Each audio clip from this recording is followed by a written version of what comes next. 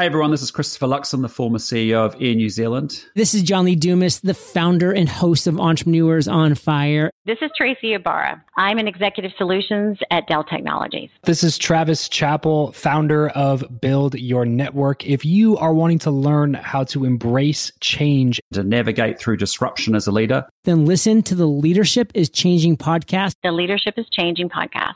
the Leadership is Changing podcast with my good friend, my very good friend, Dennis Giannoutsos. Welcome to Leadership is Changing. Each week, we and our guests provide information and insights through exploring leading change. This is taking your leadership to another level by finding the balance between executive excellence and personal well-being through stories that inspire real change. It's time to adapt in our fast-moving world when leadership is changing with your host, Dennis Giannoutsos.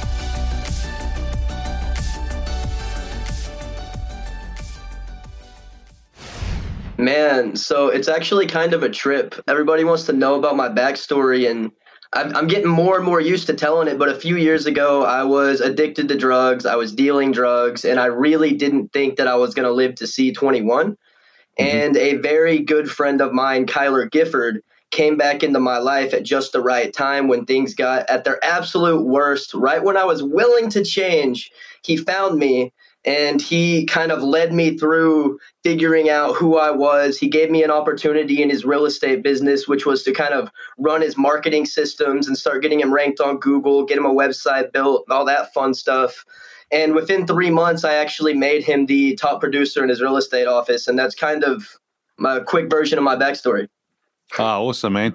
And I love it how you just to deal with drugs, but then you talk about everyone wants to know my trip, and it's like, oh, there's a bit of a pun there, but that's all good.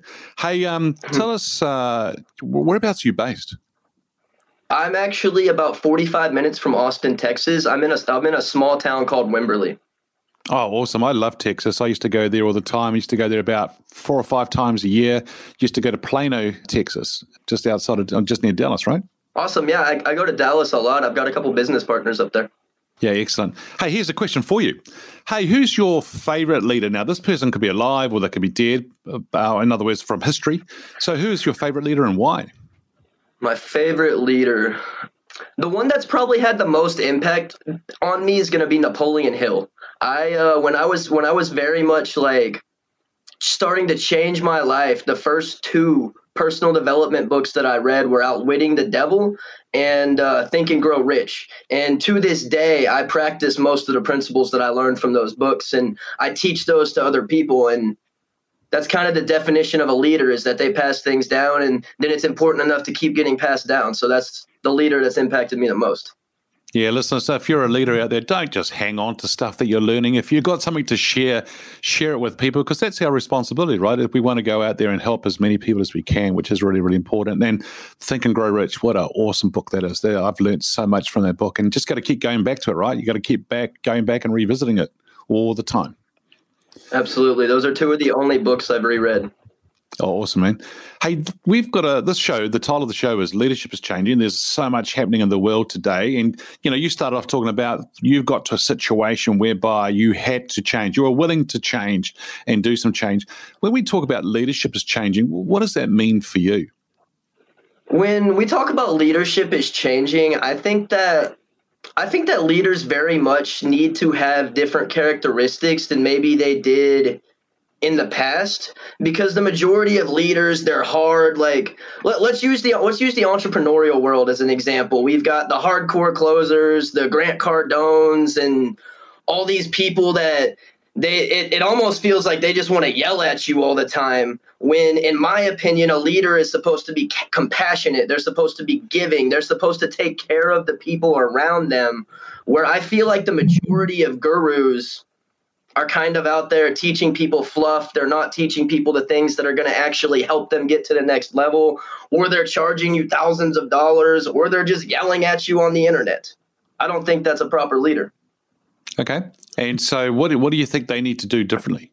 build community, like build an actual culture and an ecosystem around what you do that is actually accepting, that brings people in, that brings people of all different ideologies, belief, etc. into one place, and like cultivate that community. Let it grow. Let the people in your community grow. When you feed the people in your community, they feed you. Nice.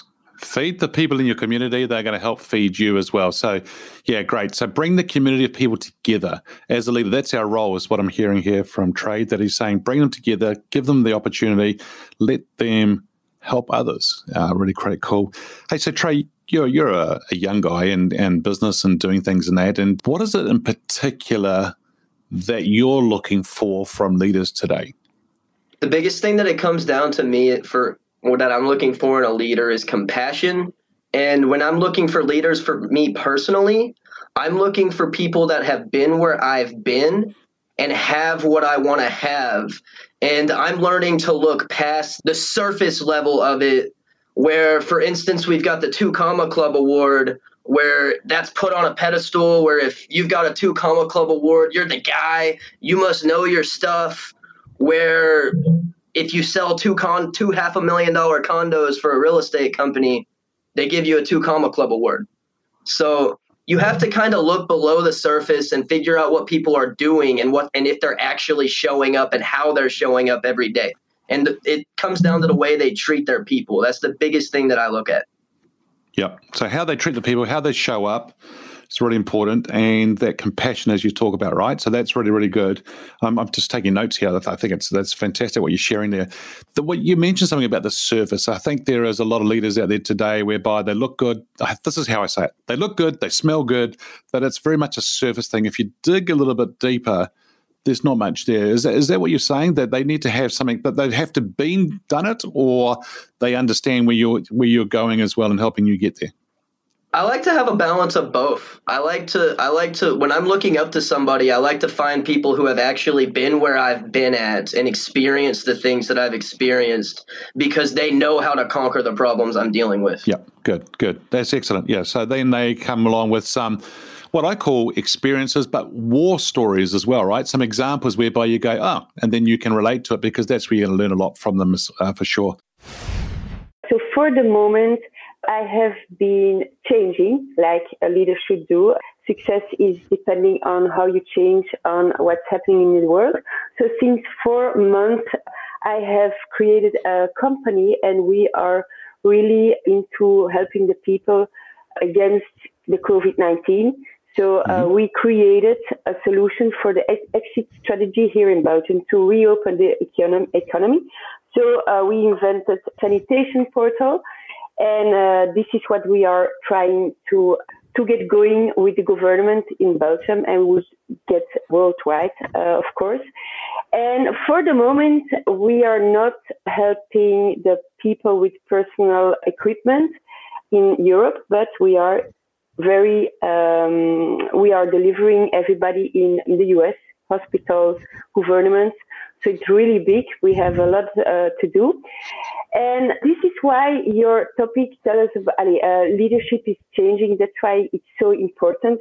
You know, when this crisis came up on us, we needed to change, and we need to look up in the right direction, and everybody needed to go inside and look to find solutions, opportunities. And I was already in the past last years already a lot online. For me, it was not difficult to have Zoom calls or presentations or, coaching online. The digital world was known for me. And this was my strength because of this, and also the John Maxwell team.